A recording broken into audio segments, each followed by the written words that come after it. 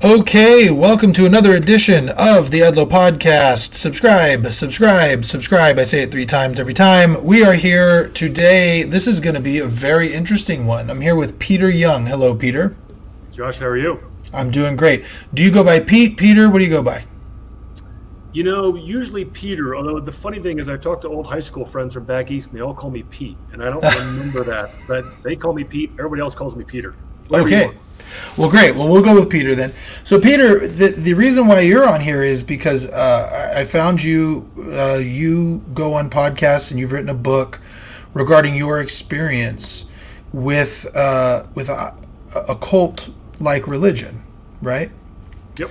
And the religion that you were involved in, the cult you were involved in, would you call it kind of a Christian style cult? Is it based in Christianity? Yes. And, you know, non-denominational, we would have considered ourselves really true Christians who knew the true gospel and everybody else did it. Okay.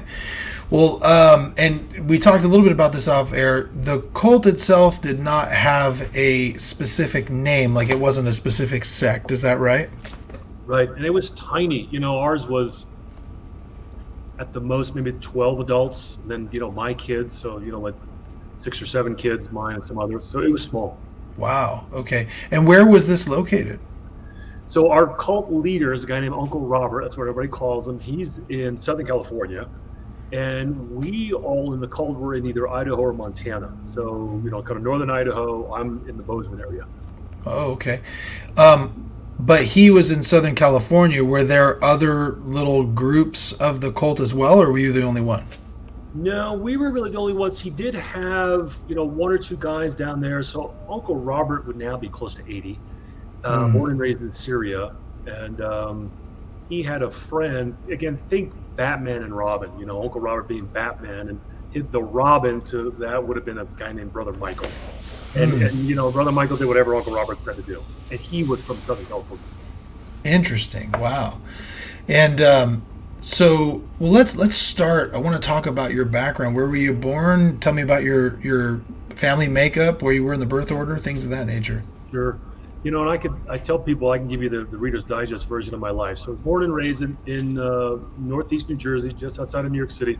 Youngest of 5 boys, so all boys, very competitive. We all played sports, Christian home, loving parents, still alive today in their late 80s. And then growing up, I graduated high school in 86. I was going to be the next Larry Bird. So I was determined. He was my favorite player. So I even played college basketball at George Washington University. I did write a novel loosely based on my experience there. It's called The Blue Team. And clearly, because none of your audience probably knows about me, I did not become the next Larry Bird. So then I got into coaching, and I was going to be the next John Wooden, the great, you know, UCLA head coach. So I moved out to Colorado, where an old coach of mine lived, and coached for 2 years. You know, I was going to be the next John Wooden, but I was so immature because I was so cocky, so arrogant. And then I read the book, What Color's Your Parachute?, which is a gift that you would give like a high school or college senior to help you figure out what you want to do in life. And I decided I was going to be a sports broadcaster. So I was going to be the next Bob Costas. And, you know, I had a nice, you know, like 10 to 12 year run as a broadcaster. And I've been doing it part-time ever since as well. But my claim to fame as a broadcaster, it's kind of funny. I was doing a local 6 and 10 sports at Pocatello, Idaho. Tiny, small market. That's where I met my wife. And I had a blooper. You know, we're live. And I just couldn't stop laughing. I just had the giggles one night. You know, it's like 11 o'clock. Late December, who's watching anyway? And I just started laughing. So then Oprah back in the 90s was, you know, this huge ratings behemoth, and we were an ABC affiliate, and her producers did a show on laughter. So they asked all the affiliates around the country for bloopers, and mine made Oprah. So that was my 15 seconds of fame. Very nice. Awesome. Going back to your basketball, what position did you play? Oh, classic tweener, you know, too short to be effective on the inside, too slow to be a good guard, but I was a 3. Okay. So you were Larry Bird. Oh, yeah. Yeah. Well, and here's the funny thing, too, and we'll dive deep here. Red Auerbach, okay, Hall of Fame basketball coach, was the general manager, president of the Celtics. For all of those years, he drafted Larry Bird. He played at George Washington University, like in the 40s. In all those years when he was with the Celtics, he had a home in D.C., so he would come to a game or two and a practice or two every year. So here I am, this huge Celtic fan, Larry Bird fan, and one day my freshman year, I go into the gym to get ready for practice, and there's Red Auerbach with my basketball coach. And he says, Red, this is Peter Young, one of our freshmen. Peter, this is Red Auerbach. Of course I knew. And Red, I've never met him, but he'd seen a couple practices. And he doesn't say, hi, how are you? Nice to meet you. He says, hi, Young. You can shoot, but you can't do nothing else. And that's the only thing he ever said. The only conversation I ever had with Red Auerbach. He was right.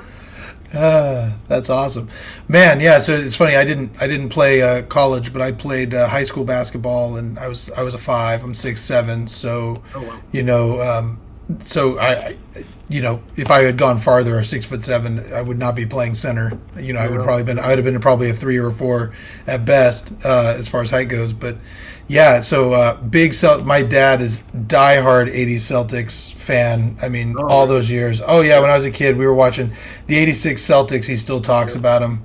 And big fan of all of that. And I remember watching. I'm a Sacramento Kings fan, so Laker hatred is deep in my bones. It's just can't stand him. And when LeBron went over there, let me tell you, that made it 1,000 times worse. Oh man, they just get everybody. So they're like the Yankees of the NBA. But anyhow, so you went to college, educated. Did you graduate with a degree and everything? Yeah, history degree, business minor. Okay, yeah. So I mean, you're a well-educated guy. I think that people think of people who join cults as being, your guy somewhere in the deep South who kind of lives in, maybe in the Appalachians or something. But you're an educated guy with a Christian background. Was your background in a specific sect of religion, or of Christianity, rather? No, I grew up in a non-denominational church. I think if you were to go in as a visitor, you would say Presbyterian. But, over the years, I think I went to a Methodist church, a Baptist church. I currently go to a CRC, which is Christian Reform, which used to be Dutch Reform. So, again, I consider myself non-denominational, but very mainline Christian. Okay. And so what was it that led you to Uncle Robert? Uncle Robert, yeah. Yeah. Well, I basically married into it unwittingly. So I was living in Pocatello, Idaho, southeast Idaho. I was 27. I was 28 when I met her. And, I wanted to be married, but I dated some girls, but I'd never been married. And her real name is not Paige, but I call her Paige in my book, and I just stick with Paige. 6'1", beautiful athletic woman, wavy blonde hair. Couldn't miss her. And I would see her around town every now and then, and I just kind of dubbed her the blonde gal. And I just I met her. Ooh, the blonde one, she's beautiful. So I was at the gym one day, and this guy, Gary, knew who she was. And so I described the blonde girl. He said, I know who that is. That's, Paige and her sister. But be careful, they've got this weird family guru. And before I even met her, I'd heard about the weird family guru. And then like a week or two later, we meet at a singles Bible study. The next week, we meet again, and then we start dating shortly thereafter. And then real quick, the singles Bible study, was this just like a non-denominational Bible study? It was at the University Bible Church. And I've even, reconnected with the pastor. We're talking, this is 96, so this is 26 years ago. And you don't go to a single Bible study, to soak in the pastor's teaching, right? I mean, you go to find someone to date and marry. And, the first week or two, I was like, oh, boy. And then she showed up. It was just, there's blonde gal. It was amazing. Yeah. And I was 90% sure I wanted to marry her after a week or two dating. Wow. Yeah. But the only 10%, let's say, of doubt was her father and Uncle Robert, because she talked about him all the time. And I knew if I married her, they would have a huge impact on my life. Well, what's interesting about this real quick is when you think of, it's interesting that you guys met at a Bible study at just some kind of random church, because usually these cults are they're very contained. So you're saying that she was free to go to these other churches, or was she trying to recruit? What was the deal there? It's interesting because some cults really do. And first of all, cults come in all shapes and sizes, right?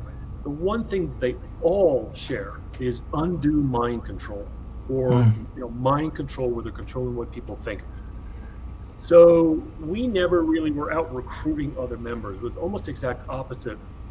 always trying to protect Uncle Robert because the rest of the world wouldn't get him, right? Like, don't throw your pearls before the swine.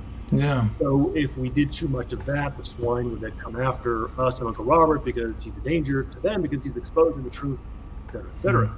So no, she was not out recruiting. And Uncle Robert lived in Southern California.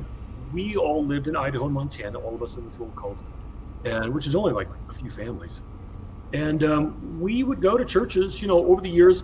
Paige and I were married over 20 years. We would go to church and then leave, and then church and then leave, because the pastor would say something, someone in the church would say something. She would, of course, always relay this to Uncle Robert on the phone. And before you know it, we can't go there anymore because the pastor's evil, he's the devil or whatever. So as you're going through your courtship, how long was your courtship before marriage? Again, it's fascinating. So we dated 6 months, and then I asked her to marry me, and then we were, engaged for 3. So from when we met, marriage, it was 9 months. Then a month later, we got pregnant. She got pregnant. That's so funny because, I mentioned being a member of the Church of Jesus Christ of Latter-day Saints, Mormon, and your courtship is very Mormon-like. I mean, I don't, being in Idaho, you probably see this. I mean, guys will go on missions and then they'll come back and they'll meet someone and marry them right out the gate. I mean, just 3-6 months they fall in love and then they're married. And so it's very similar. So well, the funny thing is, the last gal I dated before I met Paige was a Mormon gal, very nice. We dated, 6-7 months. And then when I broke up, she was married, literally married within about 2.5 months. Yeah. I mean, some other guys swooped in and they got married as fast as they could. Yeah, it's wild. So you had a very similar courtship. So you guys, during this courtship, Uncle Robert comes up. Are you starting a kind of conversion process before you get married, or how does that go? Great question. And the answer is no. So the name of my book is Stop the Tall Man, Save the Tiger. Anyway, this came out this year, Amazon bestseller. Okay, so why did I name it this? So right before I met Paige, she had this dream, and it's a really important dream. Do I believe that the Lord can speak to us in dreams? Sure, he's God, he can do whatever he wants. So she has a dream that she's in a house, and she's with her boyfriend at the time, a guy named Chad. And there's a tiger on the loose, and the tiger's looking for her. And if the tiger finds her, it's going to kill her. She knows this, but she does not want to kill the tiger. She really wants to know what the tiger is, to control the tiger. Because the tiger represents things in life that she identifies with and respects. So strength and honor and dignity, etc., intelligence. So she only wants to kind of control the tiger, protect it, but not kill it. The door opens to the house, and in walks a tall man. But she can't see the face of the tall man. And the tall man is there to kill the tiger. Okay, so she writes all this down in a letter, sends it to Uncle Robert. I found out the dates of all this like 20 years later. Uncle Robert writes his interpretation of the letter, 26 pages long, on a Wednesday, sends it to her on a Friday. We met at that singles Bible study on Sunday. Wow. So right at the time he sends that letter, we meet. And then she shows me the letter about a month later because it's so important to her. It's just like it's on her mind. She can't get it out of her head. And Uncle Robert's 5'6". I'm 6'5". Uncle Robert had a face that she knew really well. He was always in her life. I can get into that later. He was friends with their parents. And so, when the tall man comes in, she can't see his face. It's because she hadn't met me yet. And again, I didn't connect these dots until 24 years later. And in the dream, the boyfriend, Chad, as soon as the door opens, the tall man comes in. Paige hides because she's worried about the tiger, and Chad disappears, the boyfriend. So at the second singles Bible study, she comes in with Chad, and I'm like, oh, and I didn't know who this guy was. I'm like, oh, she's got a boyfriend. Like, my heart sunk. It's the last time I ever saw him. I literally have not seen him since. So I came into her life, he disappears. In the dream, tall man comes to the house, he disappears. She hides, and then she spends all of this energy, which is like the one thing Uncle Robert got correct, is that she spends all of this energy trying to hide and protect the tiger from the tall man. Well, in real life, 26 years ago, whatever, Uncle Robert used that dream and his long letter, 23 pages, whatever it was, to convince Paige she was the tiger, meaning she wasn't a Christian, because the tiger represented her old man, the old self that the Bible talks about, crucifying the old self. So she was, possessed by the tiger, I guess, and not a Christian. And he was the tall man, even though he's 5'6". Wow. She believed it. And so then a few months after we're dating, she comes back from a trip where she saw him and says, I'm now a Christian. I kind of thought she was. She had been baptized a few months before she met me. Uncle Robert talks about it in the letter, drove him nuts because he wasn't there. She was baptized, publicly professes her faith, goes to church, goes to singles Bible study, meets me, and yet he turns the letter completely upside down. And really, she did spend most of our marriage resisting whatever little resistance I gave towards Uncle Robert. Like, really? He said this, he said that. And she was always trying to protect him. And that was the story of our marriage. Yeah. So tell me more about then your progression into, the only word I could think of is conversion, into the cult. Yeah. Well, it took a long time. So we got married in 97. So again, the Tiger Dream letter was 96. We got married in 97. First child came on in 98. Second one in 2000. And so for many of these early years, I thought we had the best marriage ever. Absolutely adored and loved my wife. I thought I was the best husband ever. She was the best wife ever. And Uncle Robert lived in California, and we lived in Colorado briefly, and then mostly in Idaho. So he was never always there, but he was always there via email or phone. And so there were a few moments along the journey where I continued to get worn down and eroded till, 15 years later was when I finally succumbed and allowed him to, quote unquote, save me. But I'll give you a few examples if I can. So everybody remembers where they were on 9/11. And I remember where I was. I had friends that, got out of the tower that I went to high school with in New Jersey, who were there that day. I had a high school friend who was widowed that day. So I had my thoughts about 9/11. But about a year later, Uncle Robert, we were at a conference. So we would always have these conferences at Paige's parents' house, my in-laws. It was basically just getting together for 3 or 4 days, and we would sit in the living room and listen to him talk for hours on end. No dialogue, no chit-chat, just him. And one of these days, he starts talking about 9/11 and how 80,000 people died that day. What? 80,000 people? I thought it was 3,000. And then how Truman was a Jew and Roosevelt was a Jew. And it was my first exposure to his raving anti-Semitism. So all of recorded history for him was this conflict between Jacob and Esau, the twins. Jacob becomes creator of Christendom. Esau becomes Edom, which is modern Jewry. So every war, recession, depression, plane crash, whatever, is a Jewish plot to take over the world and dominate us Christians.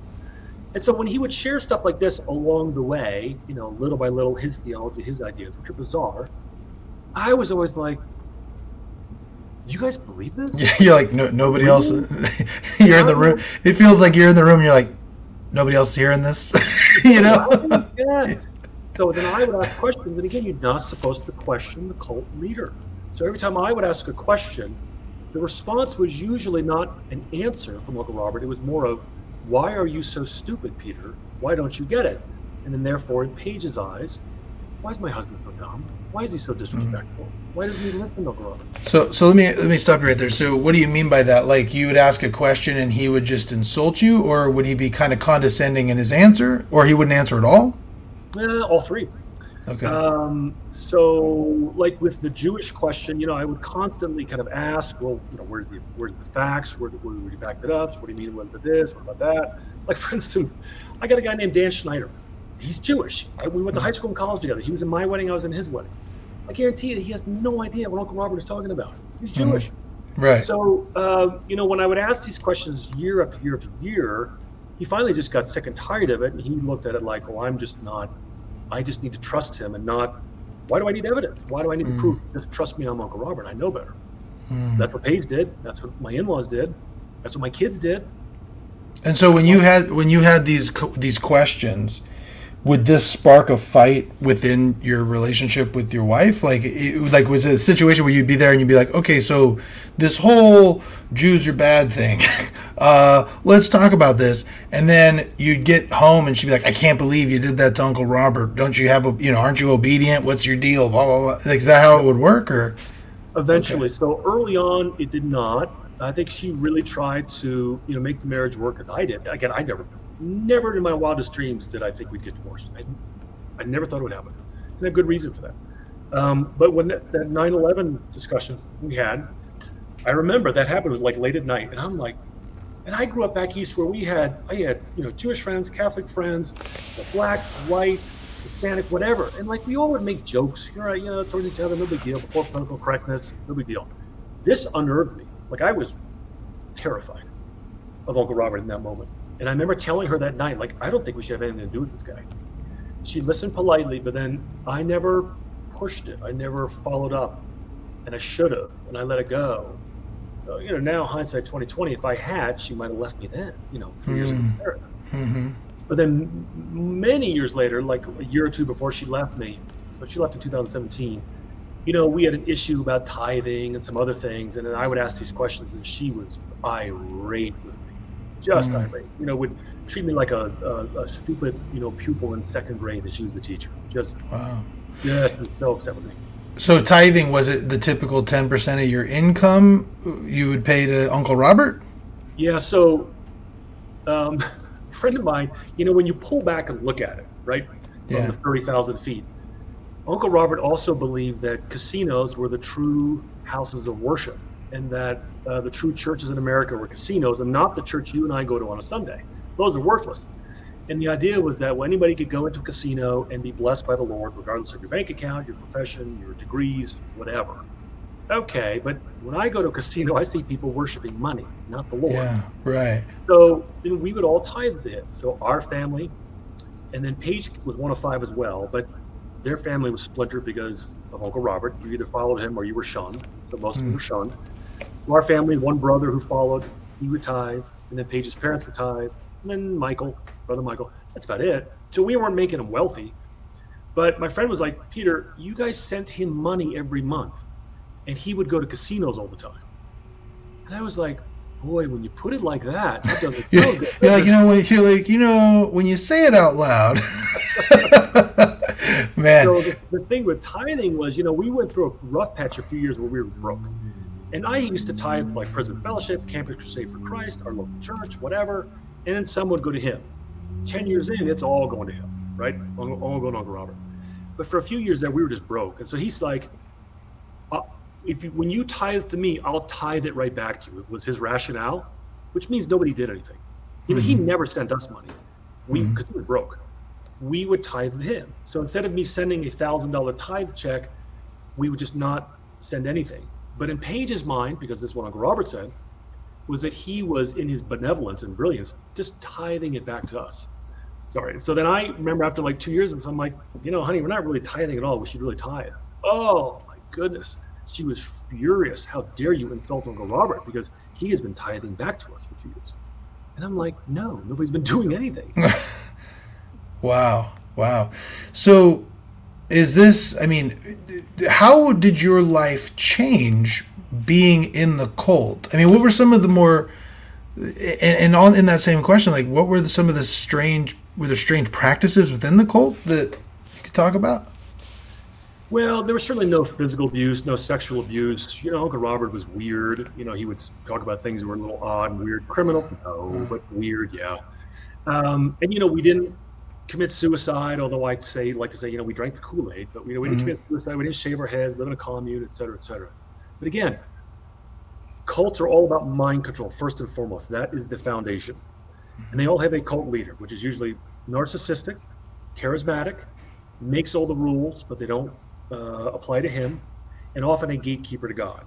And so the gatekeeper to God thing was really probably the worst thing, because he was very spiritually abusive. You weren't saved unless he said you were. And cults control their members through secrecy, paranoia, and isolation. So really, in terms of my day-to-day life, that was probably the biggest thing I could look back and tangibly say that was odd, that was unhealthy. My family, so the greater Young family, that spread out all over the country, knew about Uncle Robert. They didn't know much about him, right? Because we protected him. But over the years, we left church after church till we stopped going to church. And then we wouldn't tell our friends what was going on. And then when Paige left me, I didn't tell my family for 4 months. Then my wife had left me, took the kids, and was telling them that I was the devil. Because I had isolated myself. Why? Because that's what Paige and Uncle Robert and their parents wanted.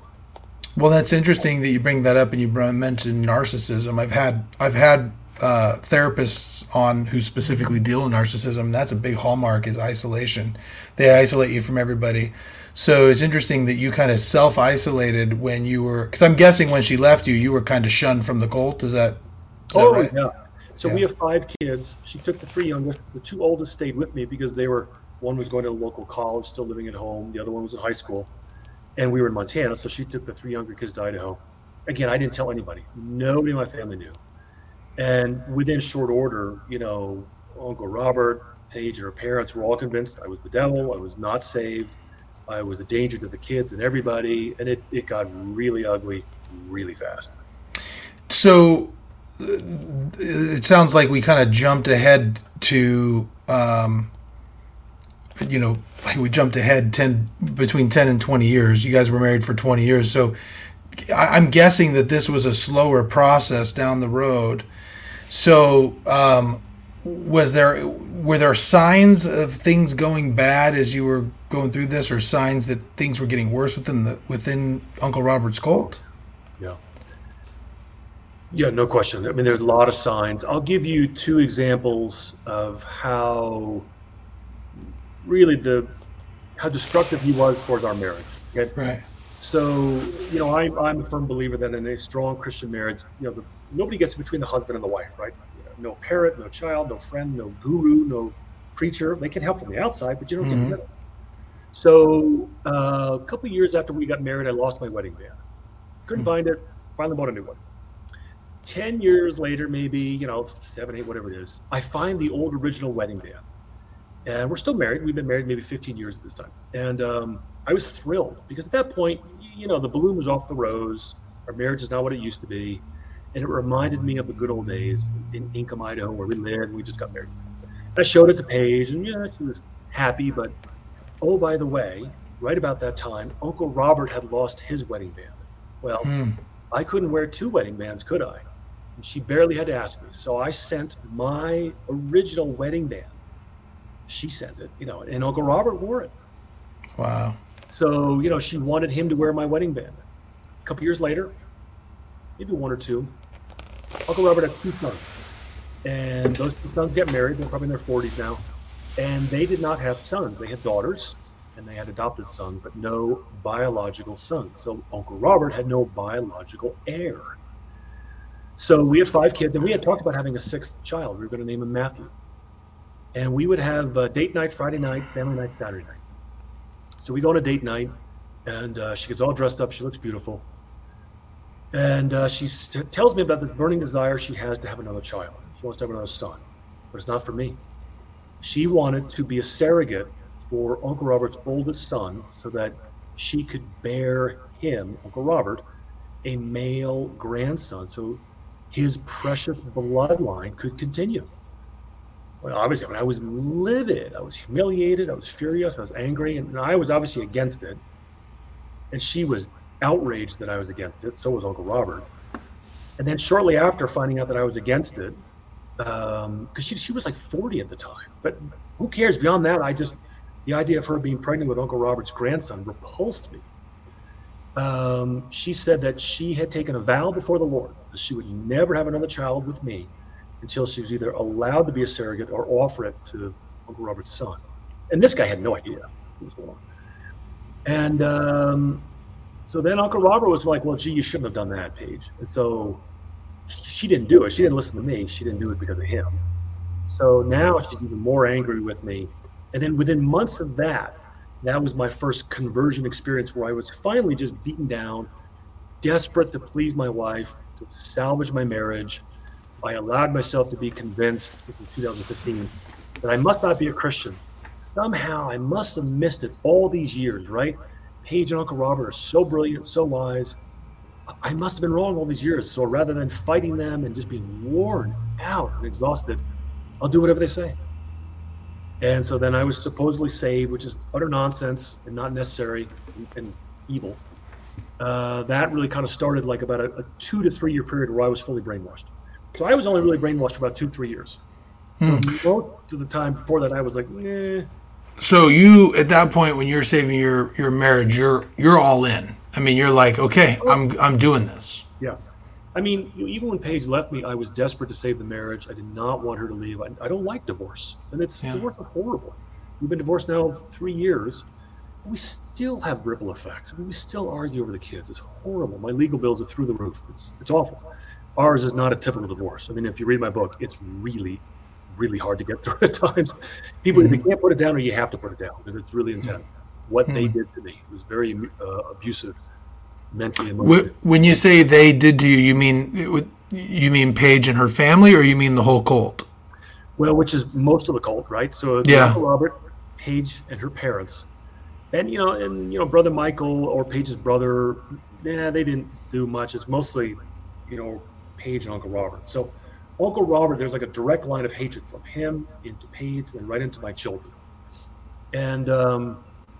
Uncle Robert had this perverse ability to inculcate in his followers an astonishing level of hatred. I mean, astonishing. And most of it was directed at me. And the reasons for that is, well, let me ask you, it sounds like what you're saying is you believe that your marriage ended because you were leaving the cult, or were you kicked out of the cult because your marriage ended? I was kicked out of the cult, yeah. And I could look back now and say that clearly, as long as Uncle Robert held a position of authority in Paige's life, our marriage was doomed. Mm-hmm. So whether or not I had stood up Uncle Robert, back around the 2001 or 2002 when he made the 9/11 comment, or even had seen the letter, right? We started dating, right? Like 2 months into dating, and I said, Paige, look at this letter. Like, can't you see what this means? Even if I'd done it then, I don't know. Maybe we never get married. Who knows? Do you believe so? You tell me if I'm wrong, but it sounds like when it comes to this dream, you believe the dream was real. You just believe Uncle Robert misinterpreted it to make it about him and not about you. No question about it. He used it to manipulate her. The dream was definitely real because when Paige talks about her testimony, so the testimony of the Christian faith is, what has the Lord done for me? How did I become a Christian? Yeah. She will reference that dream because she thought she was a Christian. Which everybody in the Uncle Robert cult does. You only think you're a Christian until he saves you. Which of course you can't. Only Jesus Christ can do that. So he manipulated the dream, turned it on its head, convinced Paige that he was the tall man, he was the savior, and she was the tiger. But it was the exact opposite. So it's fascinating because then after she left, and sorry, I've got like a cat hair floating around here. That's okay. About a month after she left me, so this would be 2017, so almost 20 years to the date when she allowed Uncle Robert to save her, she found a letter that she had written to Uncle Robert but never sent it to him. And in the letter, she expresses doubts about me and my salvation. Because when she came back from that trip where she said Uncle Robert saved me, she then doubted me, didn't think I was a Christian. And spent most of our marriage doubting me. So then she finds this letter that she never sent. So then she says, look at this. I should have sent this letter to Uncle Robert. Because then Uncle Robert says, oh yeah, if you had sent this letter 20 years ago, I would have never let you marry Peter. So let's go back now, all these years later. We have 5 wonderful kids. Do you really think the Lord intended for Paige and I to get married, be together for 20 years, have 5 kids just so we can get divorced? No, I don't think so. I think more what happened was that dream, that tiger dream that she had, was the Lord's way of saying, you need to get away from this guy. And I know knight in shining armor, but it was a way for her to escape him. So you think that the tiger was Uncle Robert? Yes. And you think you were the tall man that she couldn't see your face, which would make sense because you're 6'5", yep. Right? Yep. And so, but Uncle Robert says that he was the tall man and her former self was the tiger. Or at that time, she was the tiger. She was the tiger. Yeah, yeah. Well, then who was she in the dream? Well, she's both, I guess. Okay, all right. Her and the tiger, yeah. Interesting. So, it's very interesting to me because, like I said, when you hear of a cult, you're thinking of cults in the context of they're living in a compound somewhere, like a David Koresh or a Warren Jeffs, where like everyone's living in a compound somewhere, and all this weird stuff is going on. And it seems like yours was more like this guy was just kind of the guy that ran everything and said when you were saved, but you were able to just kind of go freely to whatever church you wanted as long as it didn't jack up what he was saying. Right. So, yeah, we went to churches for most of our marriage, but it was always clear who was in control, who had the last word, who had cornered the truth of the gospel. It was always Uncle Robert. So if there ever was another church pastor or leader or anything that was not controlled by Uncle Robert, it was a threat, and it was removed.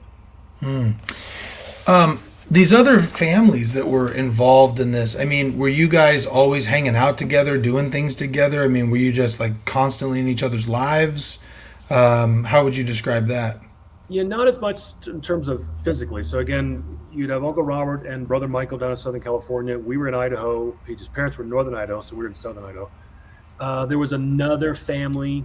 It was more like one guy, George, who was in on it. And then when he remarried, his new wife came into the picture and saw it immediately. Like, what is this? So they left. She got him out, which of course then we all, not me, but Paige, her parents, Uncle Robert, considered her a witch because we took George from us. So when we would get together, though, it was sit around the room and listen to Uncle Robert talk and just soak in his brilliance. How often would you guys get together? It started out about once a year, then maybe 2 or 3 times a year. And I'll give you an idea of like how bizarre it was. So I'll tell you another story, okay?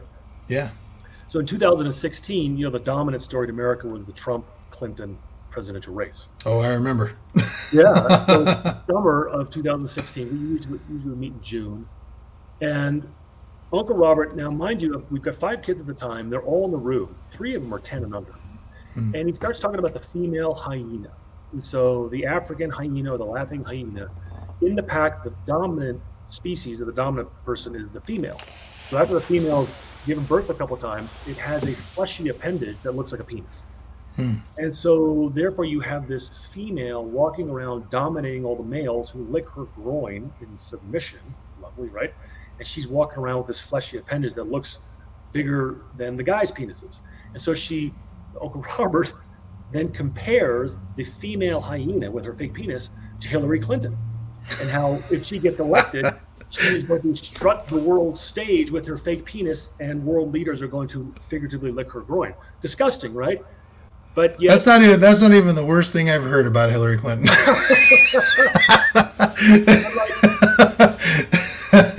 Like if somebody else were saying that, and my 4-year-old daughter was in the room, I'd be like, whoa, stop, Yeah. Inappropriate. But whatever was inappropriate for you and me was never inappropriate for Uncle Robert. He could do anything. Yeah, man. So was he a big Trump guy? Oh yeah. Yeah. I don't know if he still is, but you bet. Man. And so am I. I mean, I was too. I mean, but yeah. Still, well, the reason I bring that up, and that I see this in my church. I see this in a lot of places, and that is that I get if you're into Trump policies, but as far as Christian values, I don't think anyone would say Donald Trump is the epitome of Christian values. So I find it really interesting that a religious leader who is the one who can tell you if you're saved would be like, yeah, so he might have paid $100,000 to a porn star, but it just seems really interesting. So tell me then, give me the journey out of the cult. Like what happened? How did you get out of it? So Paige left me in January of 2017, and I was a wreck. I'm already a kind of a thin guy to begin with. I lost 30 pounds. I couldn't sleep. I was getting about 1 or 2 hours a night. Can I stop you? Can I stop you right there? Sorry, I don't mean to interrupt you, but I want to ask, what was it, if you would talk about it, what was it that led Paige to leaving you? Well, she thought I was faking it. She didn't think I was a Christian. So, I had gone through the process of being saved in 2015. She didn't buy it. She thought I was faking it. We tried it again the next summer. She still thought I was faking it. Then why did she think you were faking it? Because then she would observe my actions, and she thought, I had to be perfect. And if I wasn't perfect, then I wasn't a Christian. Interesting. Or I was only trying to become a Christian so I could save my marriage. So I was negotiating with God. That was another phrase that was used for me. Interesting. And Uncle Robert had all these little pet phrases that would prove whether or not you were a Christian. Had you given your final word to the Lord? Had He given His final word to you? Are you on the boat or on the hook? All these things that aren't in the Bible, they're metaphors. And anyway, utter nonsense. So the bar for me to get saved constantly kept getting raised, which of course your audience knows it's a gift. You can't earn salvation. So, but for me, that was the exact opposite. So she finally just thought, well, no, this guy is a fraud and a devil, and he keeps lying. He's not a saved. And I made a mistake when I married him 20 years ago. So I've got to go back to the beginning and erase it all and pretend like we were never truly married. He left me from the beginning. All these other crazy things. And I think Uncle Robert knew that, well, wait a minute, Peter's never slept around. I never had an affair, never wanted an affair. I think I raised my voice at her once in 20 years. I can't justify what Paige is doing. So then he came up with the idea that, well, since Peter lied, which I didn't, but lied about being a believer, you guys were never truly married. And I think in her mind, she still believes that. Wow. So, and he thinks you lied. Why? Because what led them to believe that you were lying? Well, by not being submissive enough to him. Okay. By being immature. So Paige would constantly tell me I'm immature. Mostly that, just constantly immature. Because you were questioning him? Yeah, I'd question him, or just wasn't the man she thought I should be. Again, I was a sports broadcaster that traveled the world. I had done fairly well, okay, monetarily, most of our marriage, not all of it, in 2 different industries, real estate and broadcasting. I'd written a book. My first book came out in 2016. It's a novel about faith in basketball. And they liked the story, but they said, because Uncle Robert said it, that the only reason I wrote it was to try and fool them, Paige and her parents, Uncle Robert, into thinking that I was a believer. Huh. And so they just, she did not see in me what she wanted to, which was Uncle Robert. And if you ask too many questions, you're a threat to the cult and the cult leader. Threats are not allowed. So she leaves you. Does that start your escape from the cult then? Or had you already kind of started your journey out? Oh, I was desperate to hang on. I mean, the amazing thing is nobody knew what was going on. Nobody, like when I say nobody other than Paige and I, our kids didn't even know. We didn't tell the kids for a month. Uncle Robert and her parents. And so who's the one person that I called to try and save this marriage? Uncle Robert. I talked to him on the phone for hours, every day for weeks after that, and then tried to get him to save me again and again and again. And he and Paige would compare notes. Nope, he's a fraud. He's a demonic sorcerer. He's lying. He's not being truthful. So I can't sleep. I'm losing weight. Finally, the kids, find out. She tells them. And then I talked with all the kids one-on-one, except for my oldest. I never got to do it. And I basically said, I'm sorry. I take all the blame. And I wish I could do it all over again. Because I'm still convinced at this point that they're right and I'm wrong. I'm convinced I must not be saved. I must be missing it. And I said, was there something you were doing that they didn't like? I mean, like, other than just them saying randomly, like, I don't believe you're a real believer because X, Y, and Z, like, was there something there that they had to hold on to? Well, I believe as I look back now with more clarity, that what really bothered them was that I was shining the light. I did know the truth. And I was questioning a fraudulent, evil little cult leader. And I think they could sense that. And it was providing cognitive dissonance in their minds. Now, I could also look back and see I'm losing my marriage. So, I'm very doubtful. I'm very fearful. I was probably very clingy, trying to cling to my wife. I wasn't really acting like a man. I can tell you that much. I wasn't, again, no affairs. I wasn't sleeping around. I wasn't swearing. I wasn't abusive. I'm trying to save my marriage. Right. Well, that's what I'm saying. It sounds like what you're saying is there's not some big glaring thing that you did. You mentioned no affairs, I'm assuming no gambling problems, no addictions, no anything like that. Just you're kind of questioning this cult and they're like, oh, bad dude, bad guy. Yep. Wow. And then what really set her off on the edge too was when I told the kids that I loved her, still loved her. She said, well, why did you say that? We were talking on the phone. It was about a month after she left, 2 months. I said, well, because it's true. And she said, no, it's not true. You only thought you loved me.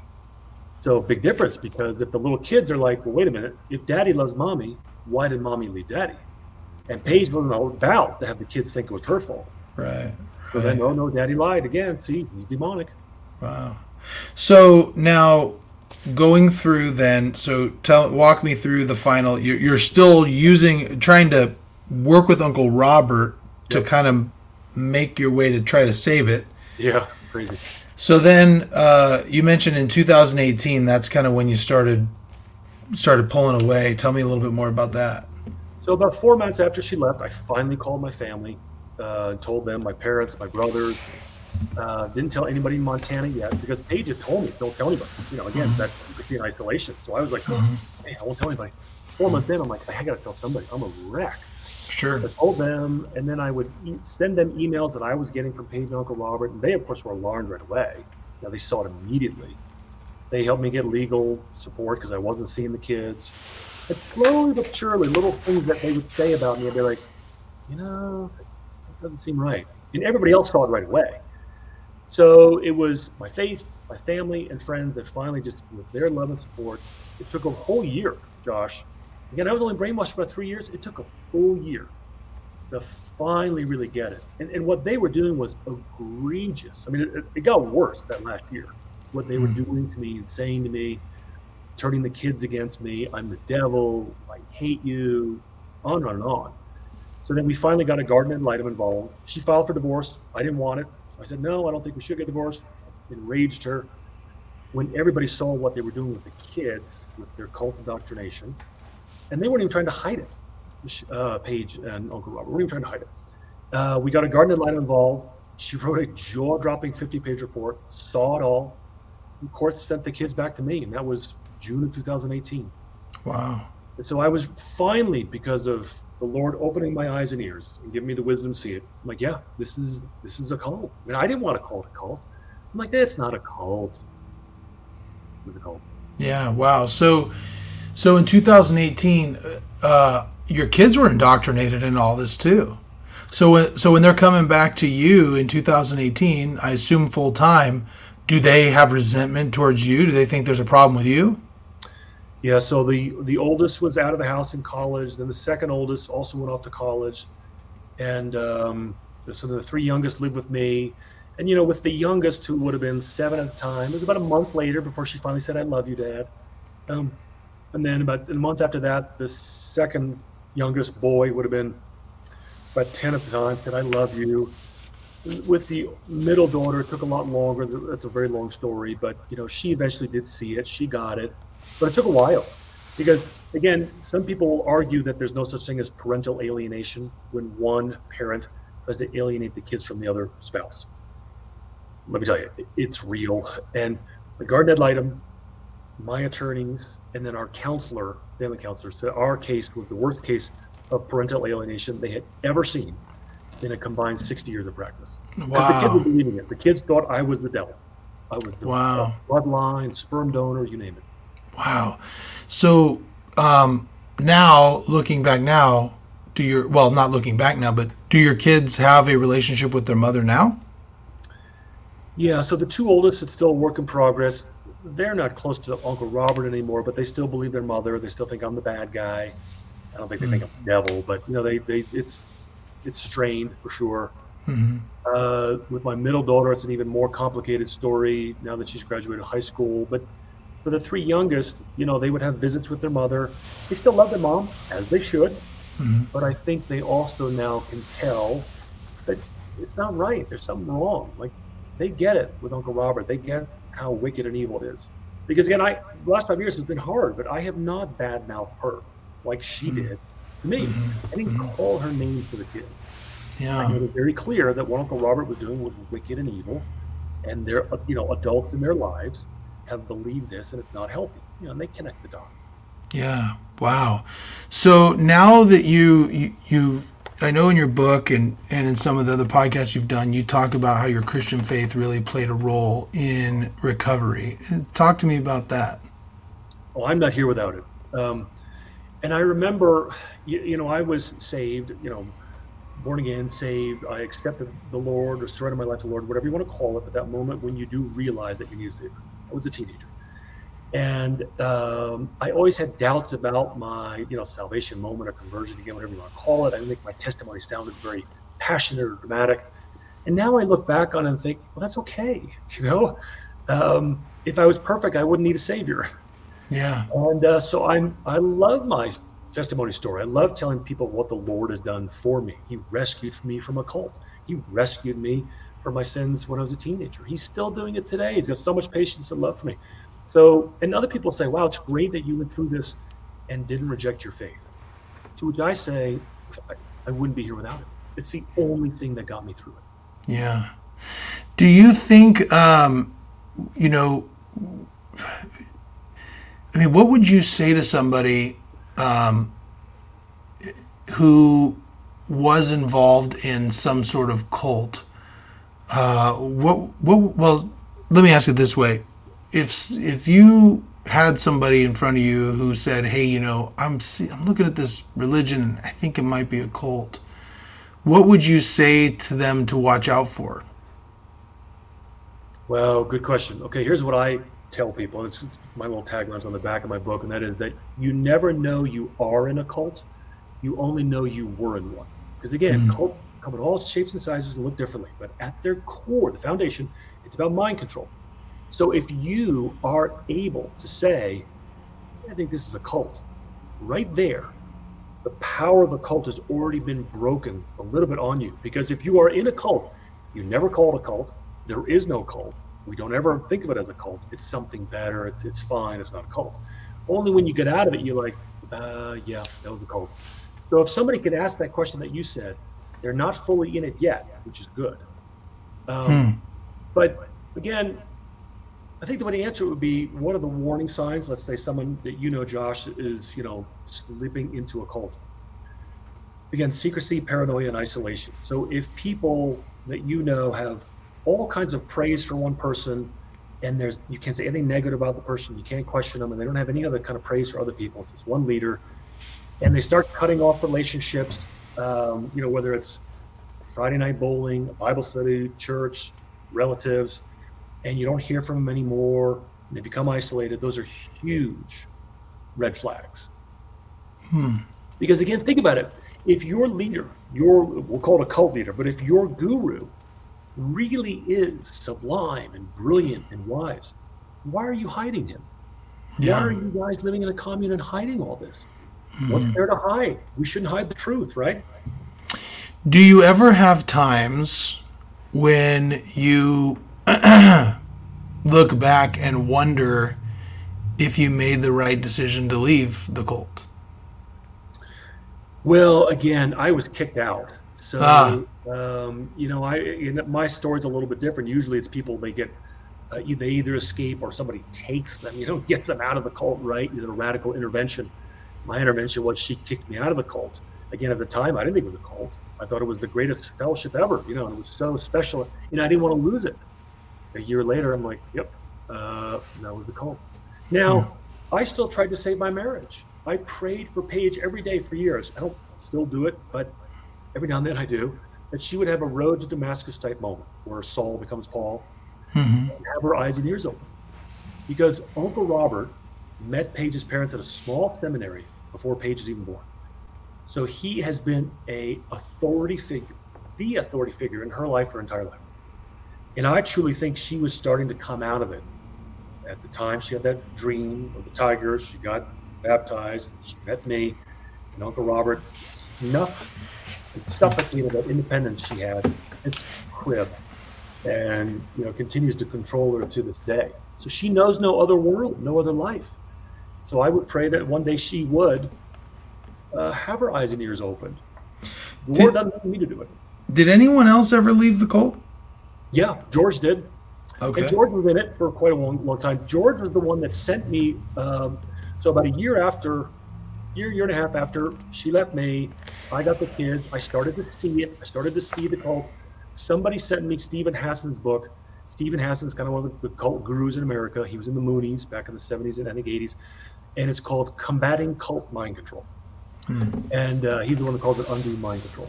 And it was sent to me anonymously. And I remember when I got it, it must have been about a year after she left me. I thought, oh, come on, this wasn't a cult.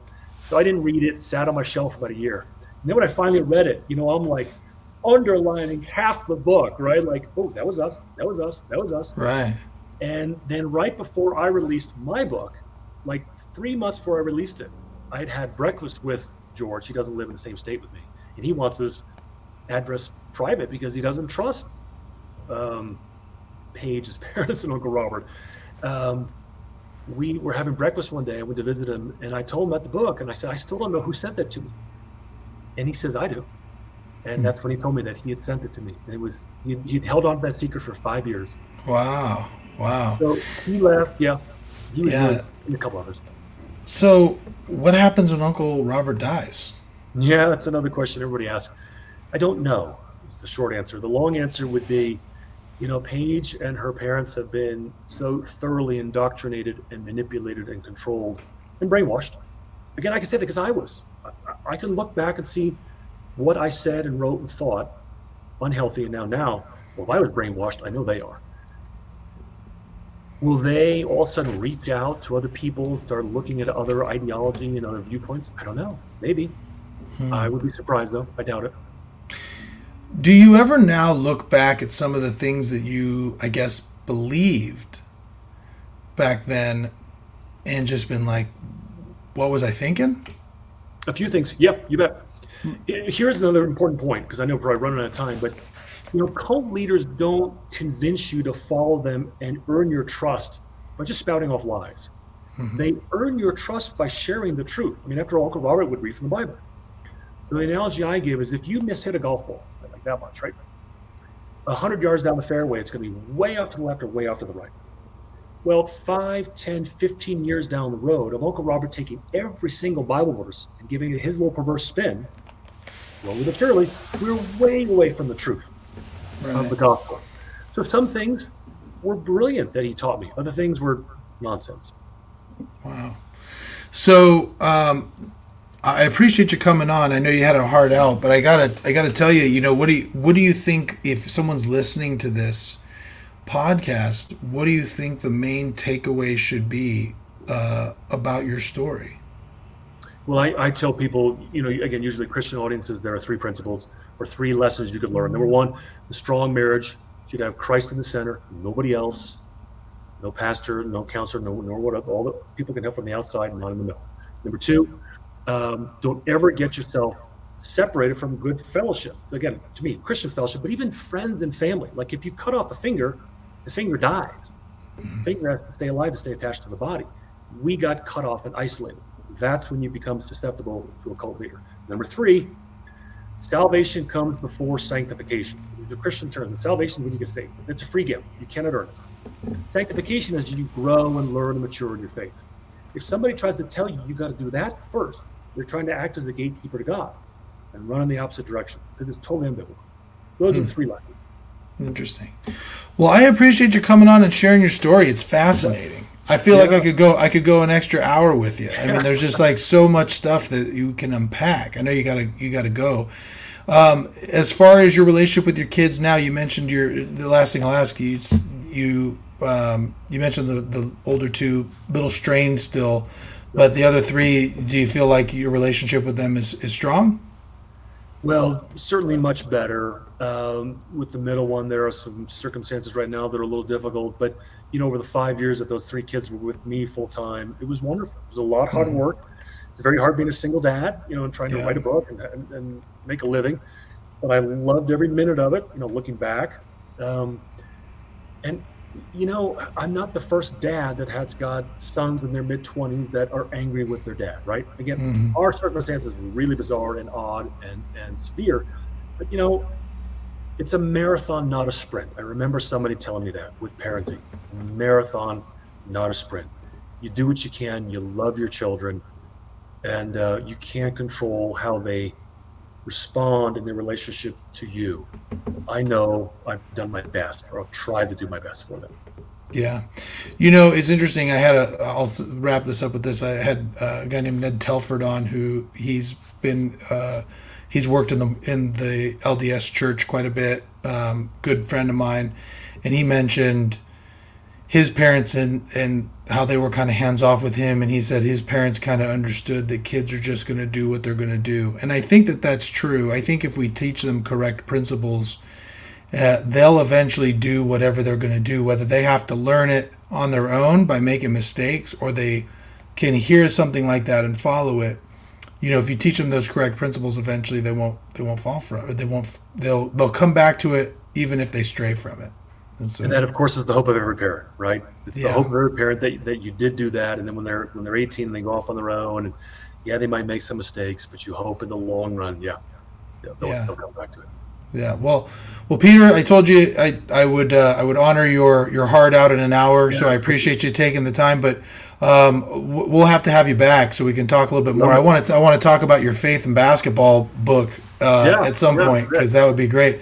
And so for those who've listened, subscribe. If you ever have any questions or anything, post them in the comments, and I'll be sure when I have Peter back on, we'll ask those questions. It's been a pleasure, and let's keep in contact. You bet. Thanks, Josh. Appreciate it. All right. Thank you.